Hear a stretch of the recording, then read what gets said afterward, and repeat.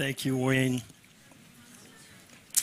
One of the categories that didn't get asked, clearly, understandably why it didn't get asked, but who has the worst child? Nobody's going to raise their hand on that, I hope.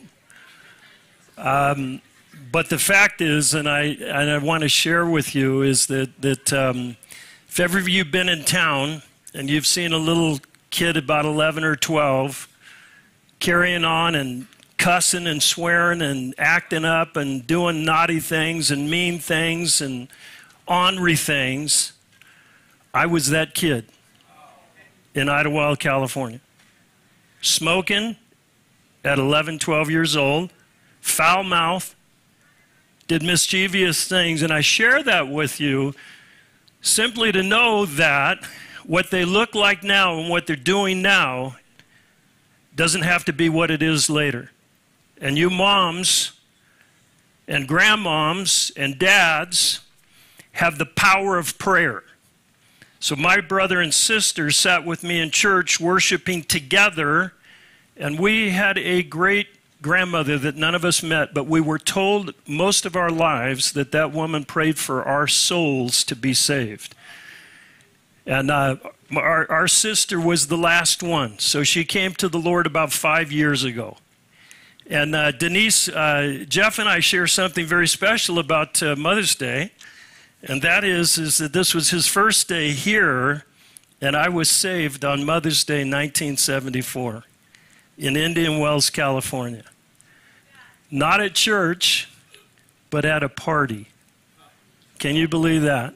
Wow, just amazing, amazing, amazing stuff. Well, listen, I have come to speak to you, and first of all, I just want to say I'm so excited about what the Lord's doing here. I've had the privilege of being involved at IBC for many years, and I've gotten to know many of you, and I just love this.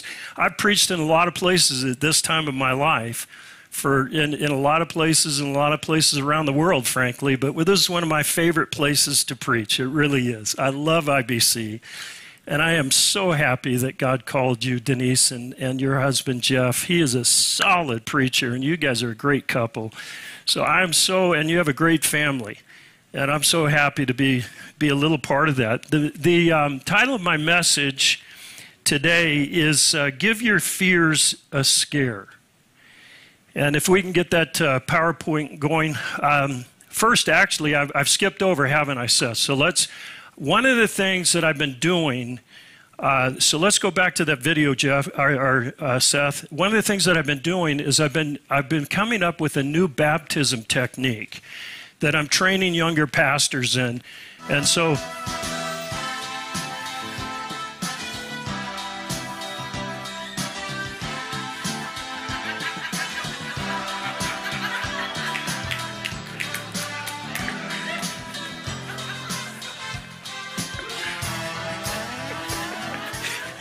that was my very last baptism. So if one of you want to be baptized today, I can kind of clear the record. And now on to that title slide, Give Your Fears a Scare. The last several years have been a scary time. And they've been a scary time for all of us. Come on, let's admit it, in a lot of different ways. For a lot of different reasons. Not just COVID, but all kinds of things going on in our world today. People have been struggling more with fear and anxiety, worry, depression, discouragement, all these kinds of things, more so than at any time in my ministry, to tell you the truth. And so there's things that are actually frightening us. And I want to talk to you about how to frighten those things that are frightening you in a legitimate, Bible-centered way, because God has actually given you a tool to frighten the things that frighten you. Would you like that? Would you like a tool like that? Would you like to learn a tool like that? Well, let me tell you a little story about fear in my own life and fright in my own life. How many of you have an older brother or sister? Do any of you have an older brother or sister? How many of you have an older brother or sister who tried to scare you a lot when you were a little kid? Yeah, okay, your hand just went up just immediately, like. Most of you know that my older brother is Dennis Kavanaugh. And when we were little kids living in Idlewild, every Friday night, we went to the Rustic Theater. And we watched a movie, and the three of us went together. And he's the older guy, so he's supposed to be watching over us. I'm 4 years younger than him. So what does he do? Every Friday night on the way home from the movies, in the dark, walking down South Circle, he frightens us. Like he's scaring us all the time, you know, jumping out of here and doing all kinds of crazy stuff. So, being the wonderful Christian leader and pastor that I am, I waited many years, but I got him. Back in the 80s, I used to be actually, before I was in full-time ministry, I actually was a real estate broker. And in Seattle, what they do every year in Seattle, even up to this day, is the most fabulous homes that, 98% of people couldn't afford. They build out a street they call the Street of Dreams, that houses that have all these amenities that you wouldn't even think of having. And so after they sold tickets to it, and of course they were wanting to sell the homes and did sell the homes. But one of the benefits I had is I had the key to every one of those homes. And so Dennis came up one time, and my wife was heavy with child. She was pregnant with our second child. And so I took them, I think it was on a Sunday night actually, I took them on a Sunday night, and we're going through the houses. Well, I'd seen so many houses that I wasn't overly impressed anyway, and kind of impatient. So I was 2 or 3 rooms ahead of them in every house. And then we got into this house, and I walked into this rec room, kind of large room, and there was a bookcase. And then there was a little plaque on the bookcase that said, "This is a revolving bookcase." And so you push and the thing opens up. You see where this is going? Yeah? You got it?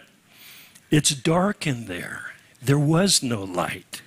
So I went inside and waited. Now, my wife and my brother were lollygagging, pointing everything out. And so it's like, I'm getting scared sitting in there. But then they came. Fortunately, he was ahead of her because she was pregnant. And so he goes, "Oh, look, Cindy, this wall actually opens up." Just what I was waiting for. And so when the wall started to open up, I ripped a yell. Ah! Only better than that.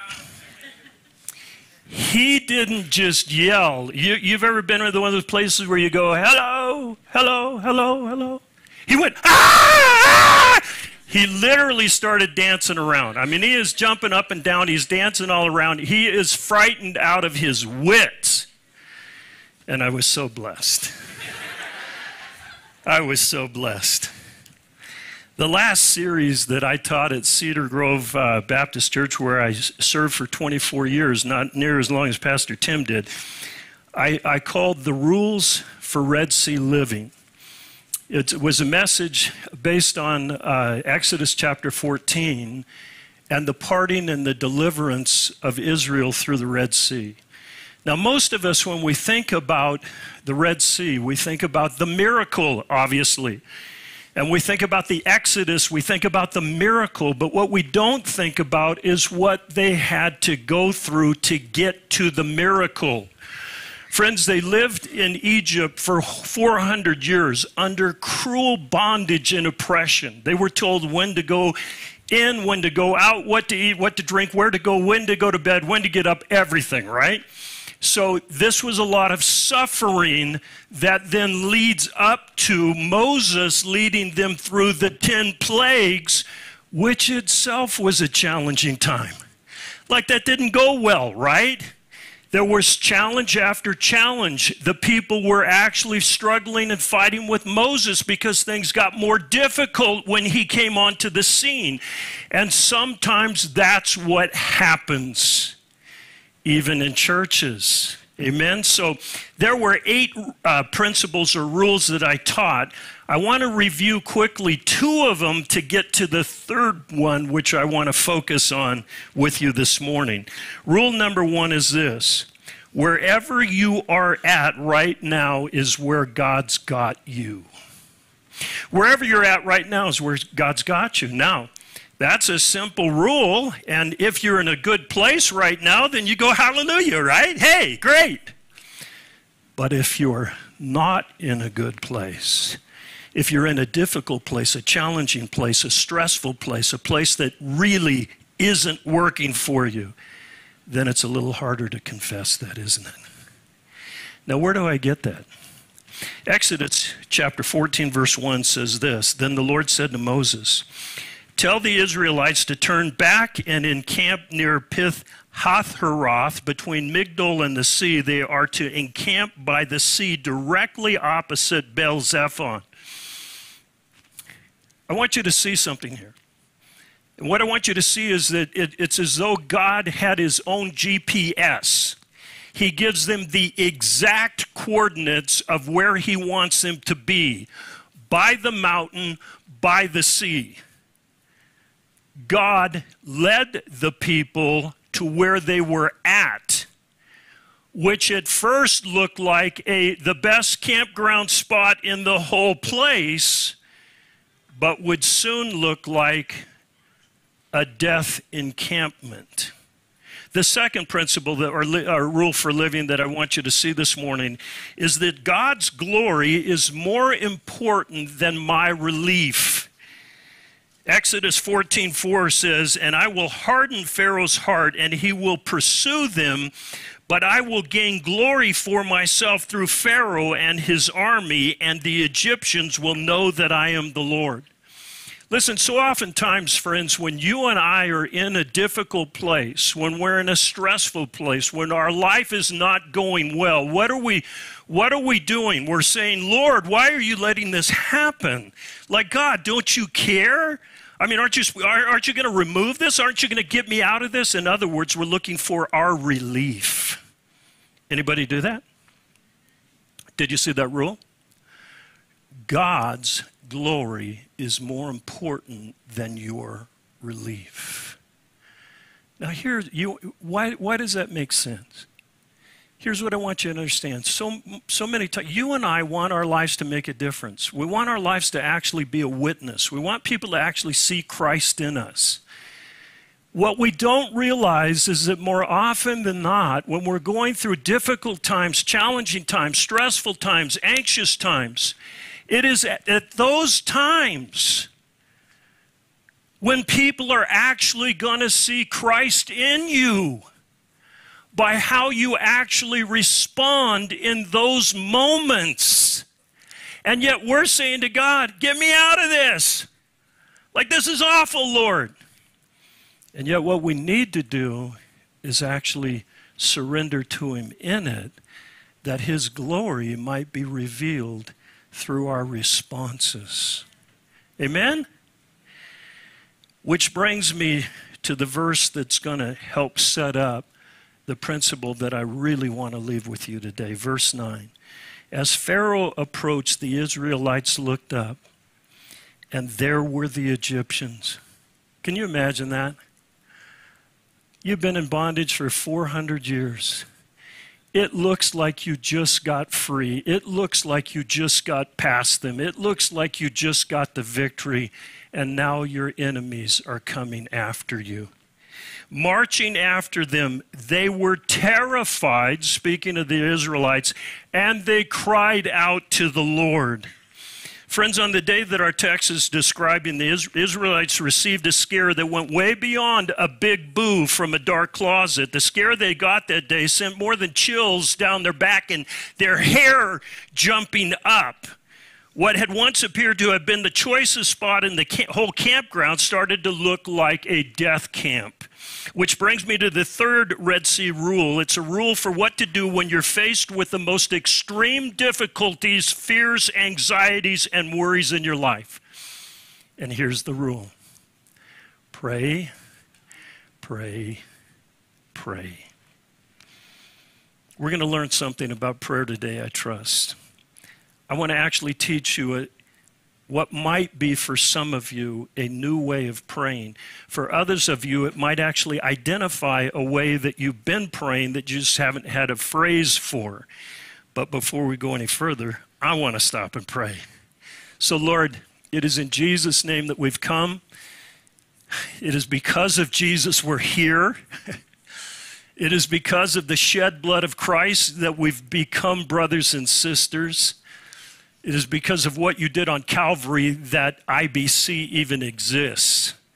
And I thank you for this body, and I thank you for my brothers and sisters, but I thank you for your word, and I thank you for this weapon of prayer. And I'm praying, Holy Spirit, that you're going to give us strength and revelation to understand how to actually utilize it even greater than we have. In Jesus' name, amen. The Bible says, as we just read, that they were so terrified that it says they literally cried out in prayer. I don't think that's a little distinction. All of us in this room have cried at some time. Right, men? I want to get an amen from the men. It's a little harder for us men to admit that sometimes, but the truth is we've all come to a place where things have hit us to a point that we actually have broken down and cried. You don't just do that. No one really can bring themselves to a moment of crying just to cry. You have to reach a level of emotional intensity that brings you to that trip point that water comes out of your eyes. The same is true spiritually. When you pray prayers that you are crying out to God, you are praying on another level.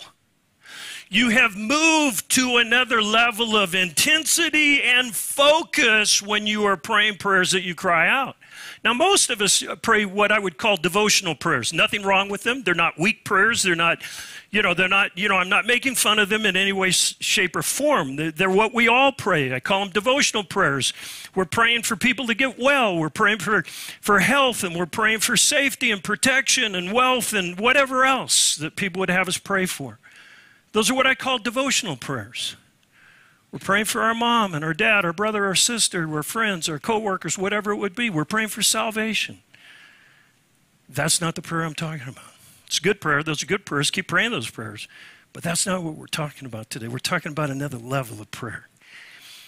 And it's what I would call, here's the phrase I'm going to give you, crisis mode praying. Praying when your life is coming apart. Praying when you don't have any answers.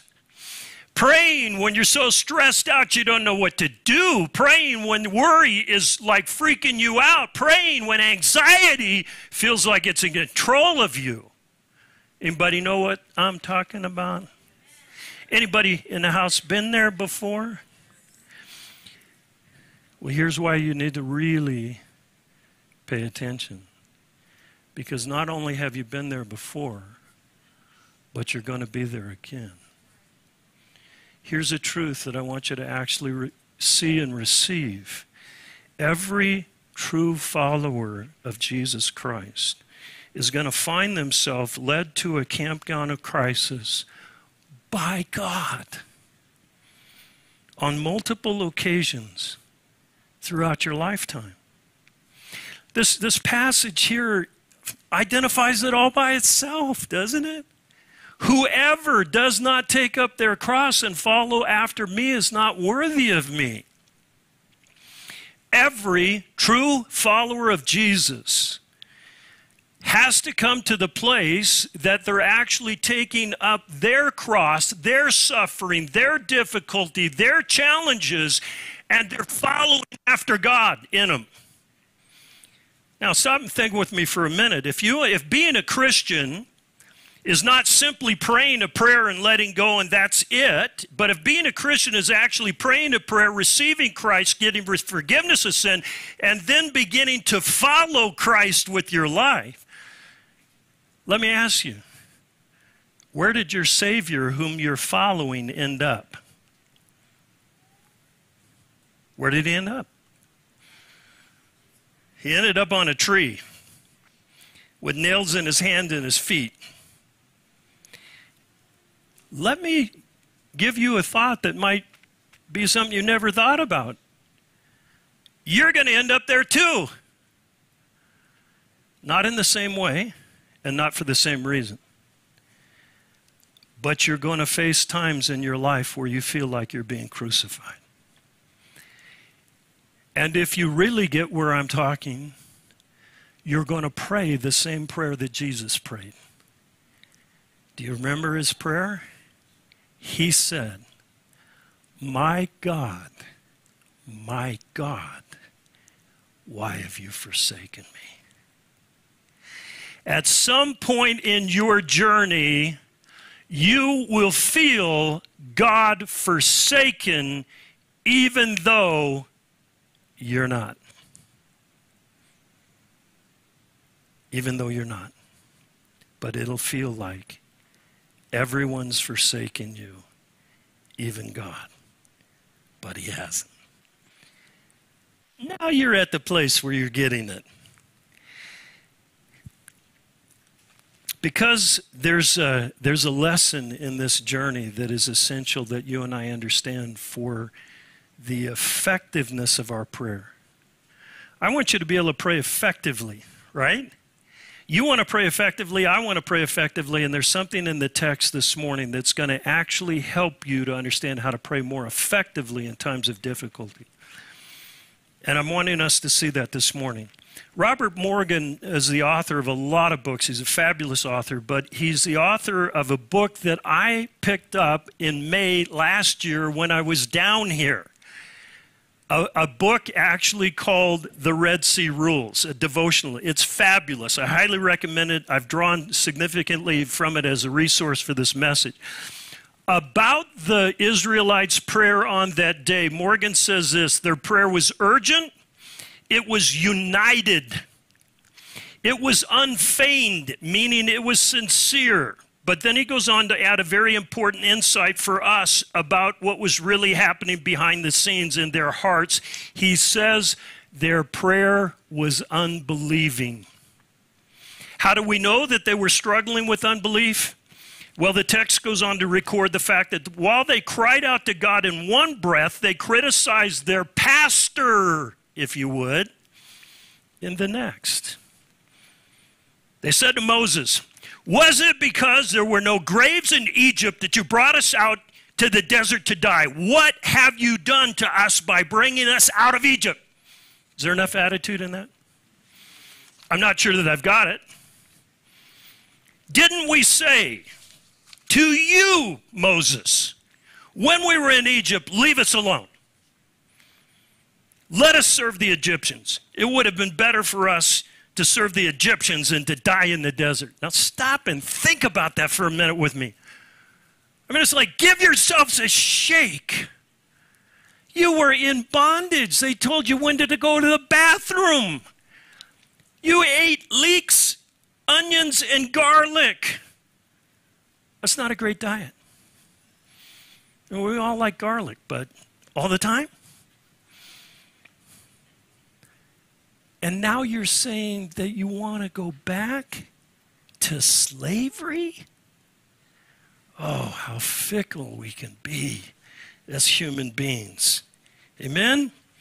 Now listen, let me say to you, getting 3 out of 4 right in some things actually works just fine. For instance, if you play baseball and you hit 3 out of 4 times, your batting average is 750. You'll not only be a multi-billionaire, you'll end up in the Hall of Fame. If you shoot in basketball 3 out of 4 from the field and you hit them, 75%, Hall of Fame as well. In golf, if you actually are on a par 4 and you hit 3 out of 4, you're 1 under par, Hall of Fame as well. But leaving belief out of prayer is like leaving the chocolate chips out of the cookie. It's like leaving the oil out of the engine. It's like leaving your SIM card out of your smartphone. It doesn't work. Belief is as essential to prayer as breath is to the believer who prays. And yet, let's stop for a minute. let's admit that every one of us struggle to believe at times, don't we? Come on. We struggle to believe. Do you know that there's a way to actually detect unbelief in your heart? You know, you could be sitting there and you're kind of, maybe you're ahead of me and you're thinking, hey man, how much unbelief is in me? Do any of you do that?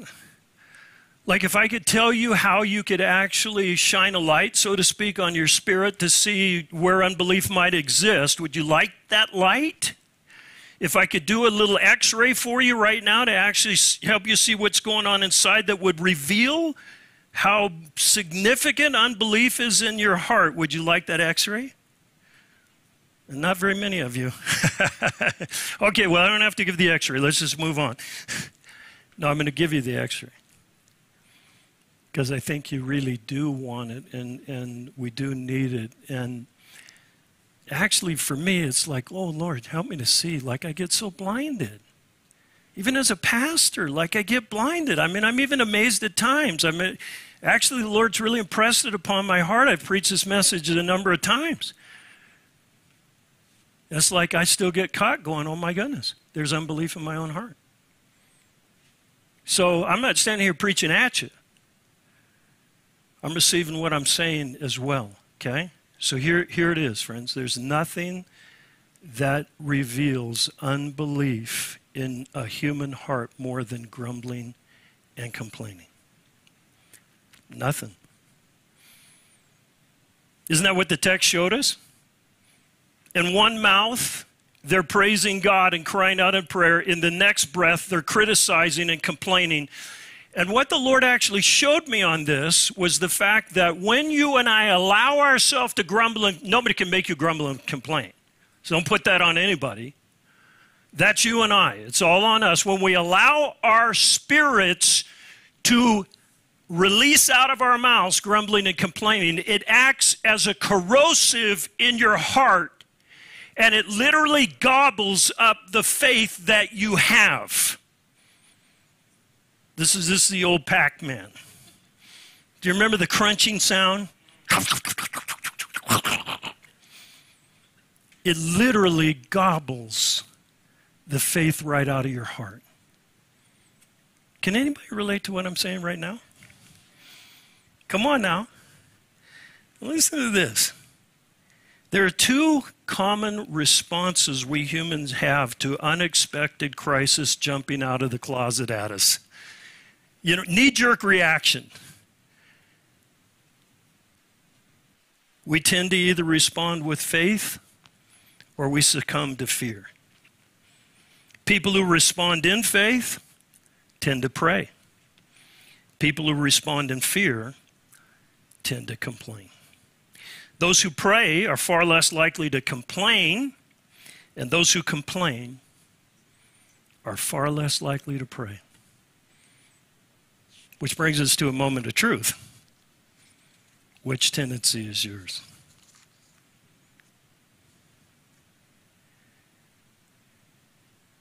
Not a point in time, but in the general. Not that it might bring condemnation to anybody, but it might bring revelation.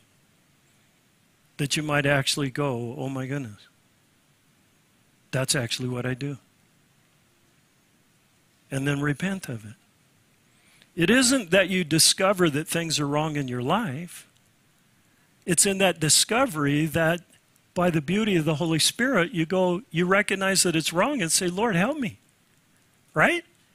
Help me. Help me, Jesus.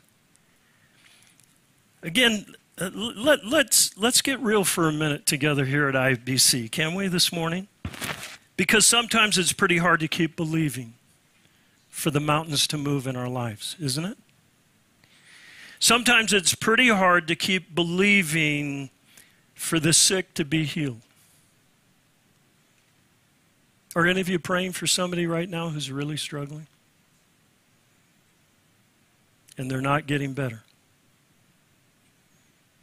I have a neighbor I'm walking with through death right now. But I keep praying with belief. Any of you struggling to believe for someone in your family or someone you care about who's addicted right now?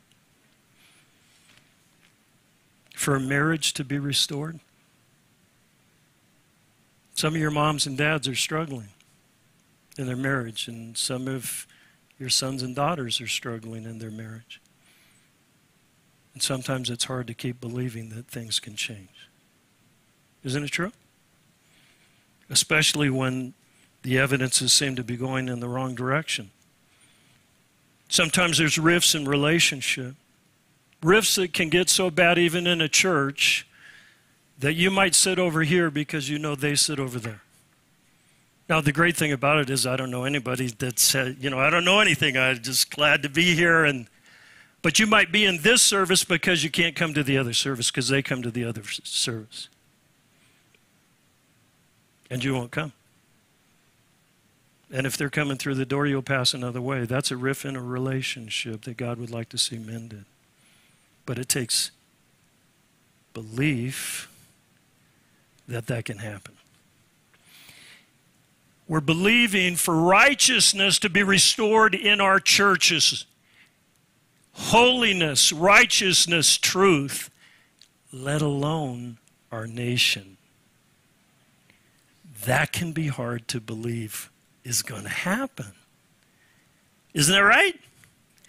So we got to get honest with that, because we find ourselves actually getting twisted up between the faith and fear on somewhat of a regular basis.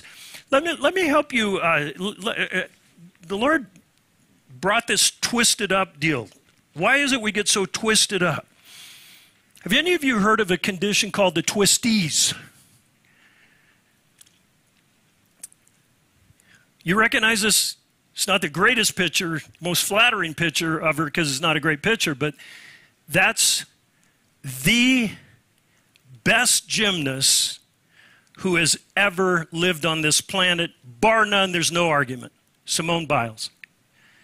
She is so great that they have named a number of actual exercises and events after her. They just call it the Biles this and the Biles that because nobody can even come close to matching her.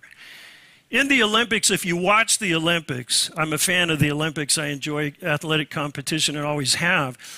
The first night, this woman was expected to sweep the Olympics, gold medals in everything she did. Nobody could even come close. The first night, she does her first event, and it doesn't go well.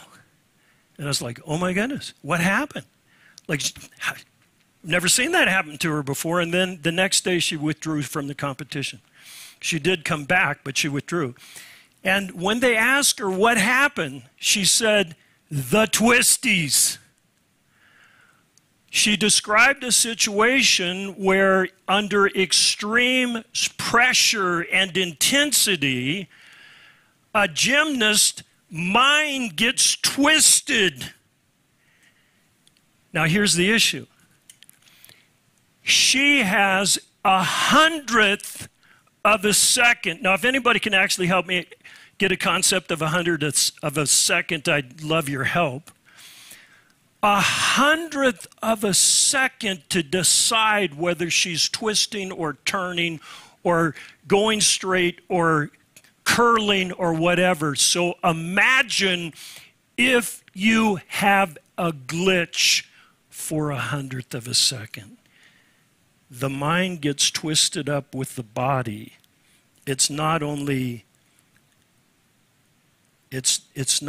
difficult, it's dangerous. Like as high as she goes, as fast as she goes. Now here, I want you to hear this. What happens to you and I is we get what I would call the spiritual twisties, where in our own minds and our own hearts, we start thinking that certain things should be right, that this shouldn't be a sin, that this should be okay, and I just feel like it's right, and I don't agree with what God says, and I think people ought to be able to do that. And I ought to be able to do that. And our feelings get actually placed in front or on top of the Word of God. And anytime you do that, friend, I can promise you, you're going to get twisted up. And you actually make yourself vulnerable to the fear, anxiety, depression, worry that accompanies violating God's Word. You and I, in order to realign, have to bring our feelings and what we think is right and feel is right and bring them under the Word of God. But in order to do that, you need some realigning principles. So I'm going to give you 3 truths to realign yourself when you're twisted up. And guess what? It's highly likely that some of us are finding ourselves twisted up to where we're really struggling with what God's Word says and what our culture is doing. Right? Here's the first principle, and I love this principle. I love this truth. The first realigning principle is confess your unbelief. You just start off by simply confessing, Lord, I'm actually struggling to believe you. I'm struggling to believe your word right now. That's actually hard for us to do, friends. And why is it hard to do? Because we're believers. How does a believer confess that they have unbelief? Especially in a church like Ottawa Bible, where everybody believes the Bible. How can I tell them that I'm struggling to believe something in the Bible right now? And yet it's essential that you do. And the truth is, every one of you in this room do at times. And so do I. It's not that pastors don't find themselves struggling with unbelief at times. So the first place you have to start is by confessing that. First to the Lord, and it also helps if you'd confess it to somebody else and let them know, I'm really struggling to believe this right now. Now, here's the story is not about a mom. It might have been great if the story was about a mom, but there's not a lot of stories in the Bible about dads. This is a story about a dad. He got a son who's really struggling. He's struggling really bad. He's got issues. The kid is unmanageable. He's uncontrollable. The dad comes to Jesus. He says, well, let's see exactly what he says, Mark 9:22. If you can do anything, the dad says, take pity on us and help us.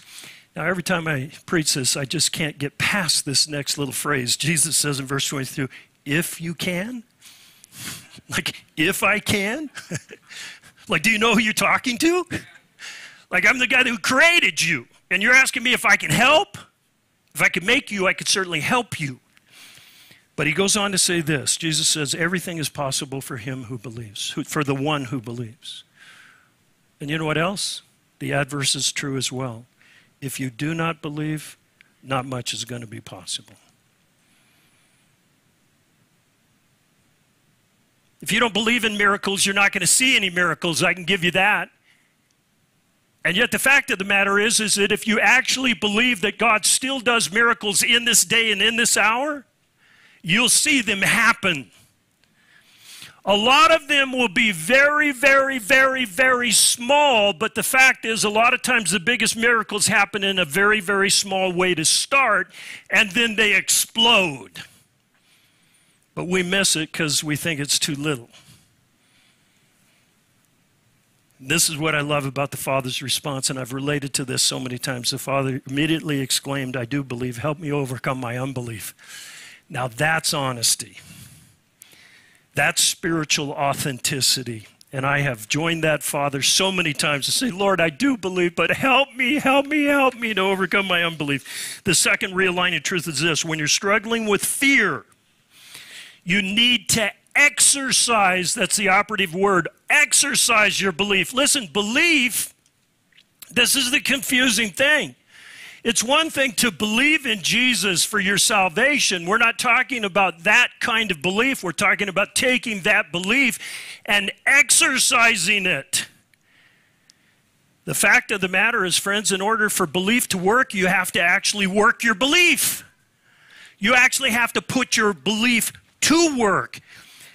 Belief does its best work when it's aimed directly at your biggest fears, your greatest difficulties. Next slide there, Seth. Your greatest difficulties and the most challenging. Okay, that's why we didn't get that slide, because you were waiting for me. I'm sorry, Seth. We're going to center this. Everything obviously needs to be centered in the Word, but this is what Jesus invites us in, exercising our belief. He says, have faith in God. Truly, I tell you, if anyone says to this mountain, representing the greatest challenges in your life and the greatest difficulties, go throw yourself in the sea, the mountain, and does not doubt in their hearts, but believes what God says, guess what that is? That's your protection that I've got to stop. Does not doubt in their heart, but believes that what he says is going to happen, it will be done for them. Now that next slide. Faith does its best work when it's aimed at your biggest problems, your greatest challenges, your most significant difficulties, which brings me to the third and final realigning truth. And that is this. This is actually going to be a little stark. You know, when you go to get a shot and she says, this is going to hurt, or he says, this is going to hurt, this is going to hurt for a second. Quit complaining. Listen to what the New Testament says. It says, do everything without grumbling or arguing so that you may become blameless and pure children of God without fault in a warped and crooked generation. Then you will shine among them like stars in the sky. Listen, the reason we are not standing out like stars is because all too often we are trying our hardest to fit in. We're not standing out because we're trying to fit in, and the way we fit in is to join in. Join in what? The grumbling and the complaining. If you want to be different, if you want to have a better witness, which is what I think all of us want, we want to have a better witness. It is as simple as this, friends. I mean, this is the amazing thing. I want you to actually reflect on that passage. He's saying if you actually quit grumbling and arguing and complaining, you'll stand out like you're a star in the sky. I'm going, are you kidding me? That's all I got to do? No, that's not all you got to do, because that's really hard to do. Because we so naturally fit into the vax, the counter-vax, the mask, the no mask, the meeting, the not meeting, the this, the that, the other thing. And we're grumbling, complaining about this and that and the other thing, and the government and this and that and the leadership and what's going on in church and what's... And what happens? Just let me ask you, remember Pac-Man? What happens when you've been in a group of believers or unbelievers, it doesn't matter, and you're sitting around grumbling and complaining, and then you leave? Tell me how you feel. Do you feel good? Lifted up, edified, encouraged, ready to go? No, what do you feel? You feel awful. And I would say to you as believers, you feel more awful if you've been sitting around with a group of believers, criticizing, complaining, and arguing. Now, here's the thing. There is something you can do about it. You don't actually have to do that. You can actually quit. And in fact, you can not only quit, you can actually redirect others.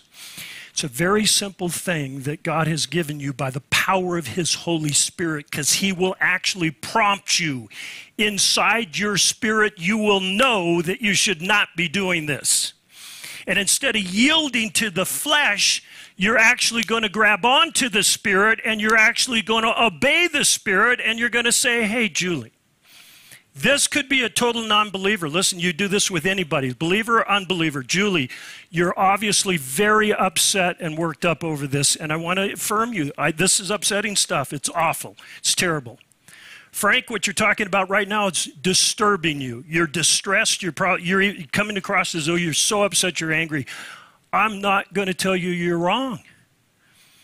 But what I'm going to ask you to do is, can I pray for you? Now, I'm going to ask your permission, but I'm not going to wait for you to give it. And so I'm just going to say, Lord, My friend Frank here is really distressed right now. It's so upsetting, and I agree with him. But right now, in Jesus' name, we're lifting it up to you. And I'm asking that you'd reveal yourself and your strength to Frank. Amen. Done. Redirection. Now, I'm not going back to that. Every single one of you could do that, what I just said. Every single one of you could do that, even with unbelievers. People who are unbelievers would appreciate the prayer. Redirect it. Okay, now I got to zoom to end because I told you I was going to tell you how to give your fears a scare, and we're going to do that very, very quickly. The first thing is, friends, is that you have got to redirect. If you're going to give your fears a scare, you got to redirect some believing targets in prayer. What happens when we become unbelieving is it's reflected in what we're praying for. Some of us are praying for stuff that we don't need God to do, we can do. Don't ask God to do stuff you can do.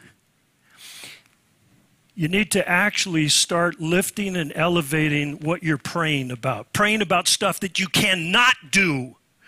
And how do you do that? Identify the hairiest, scariest, most frightening reality in your life right now. What is keeping you awake at night? What do you find yourself thinking about in the day? Maybe it's a bully. Maybe it's a boss. Maybe it's something, who knows what it is, but you do.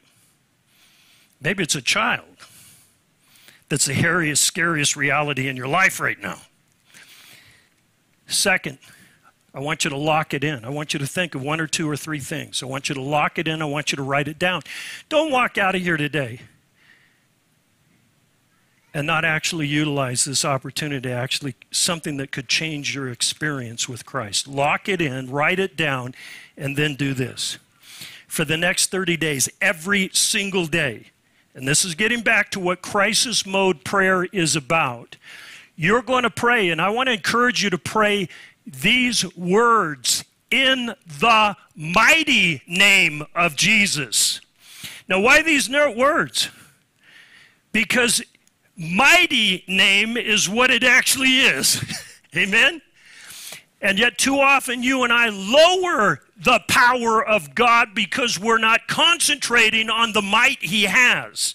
So in the mighty name of Jesus, I'm praying for this situation and that situation for 30 days. So you're saying, well, Pastor, are you saying that in 30 days these things are all going to change? No, I'm not. They might not change for 3 months, 3 years, or 30 years. My sister was sitting right over there today. We prayed for her for well over 30 years.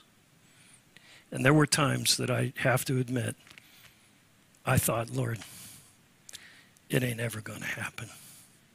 That woman is so hard-hearted, and she is so far from you, and there's no indication. And when she got saved, it's like I am still shaking my head going, dear God in heaven, what happened to her? Mighty name of Jesus. Listen, I end with this.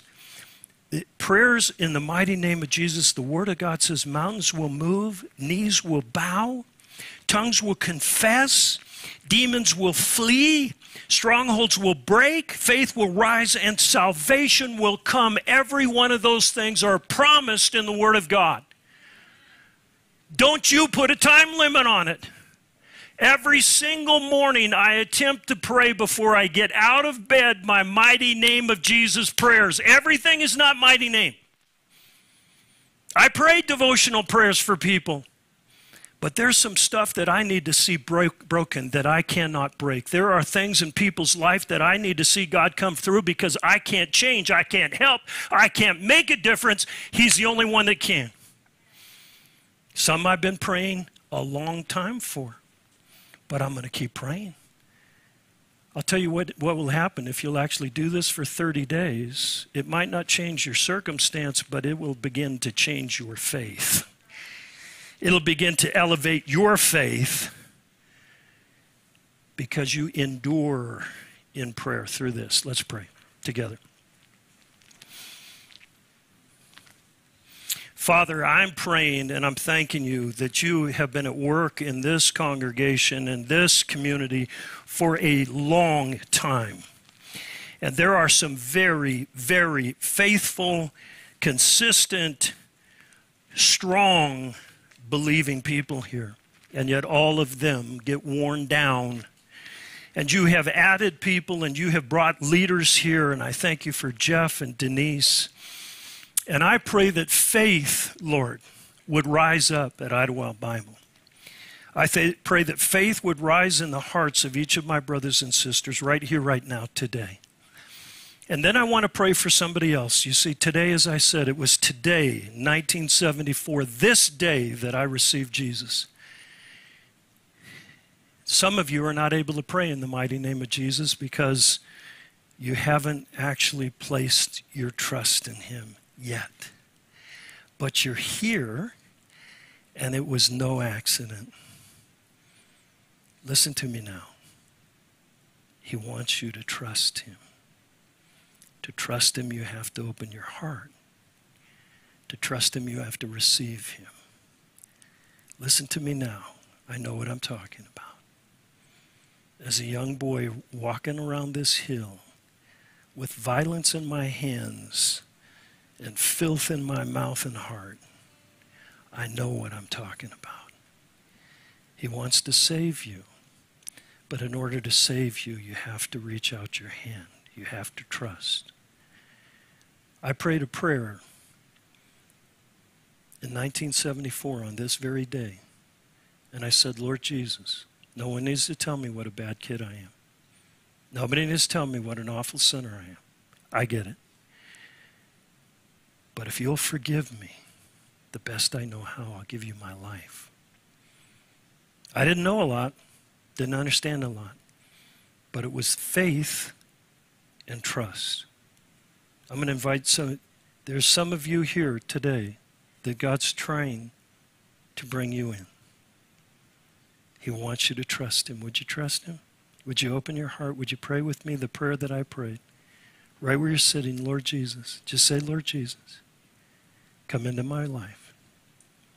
Come into my life, forgive me of my sins, and make me your child. That's what he wants to do.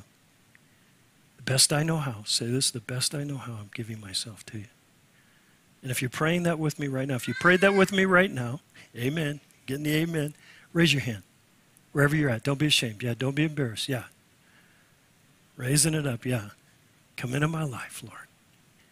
Make me your child. Yes. In Jesus' name we pray, amen.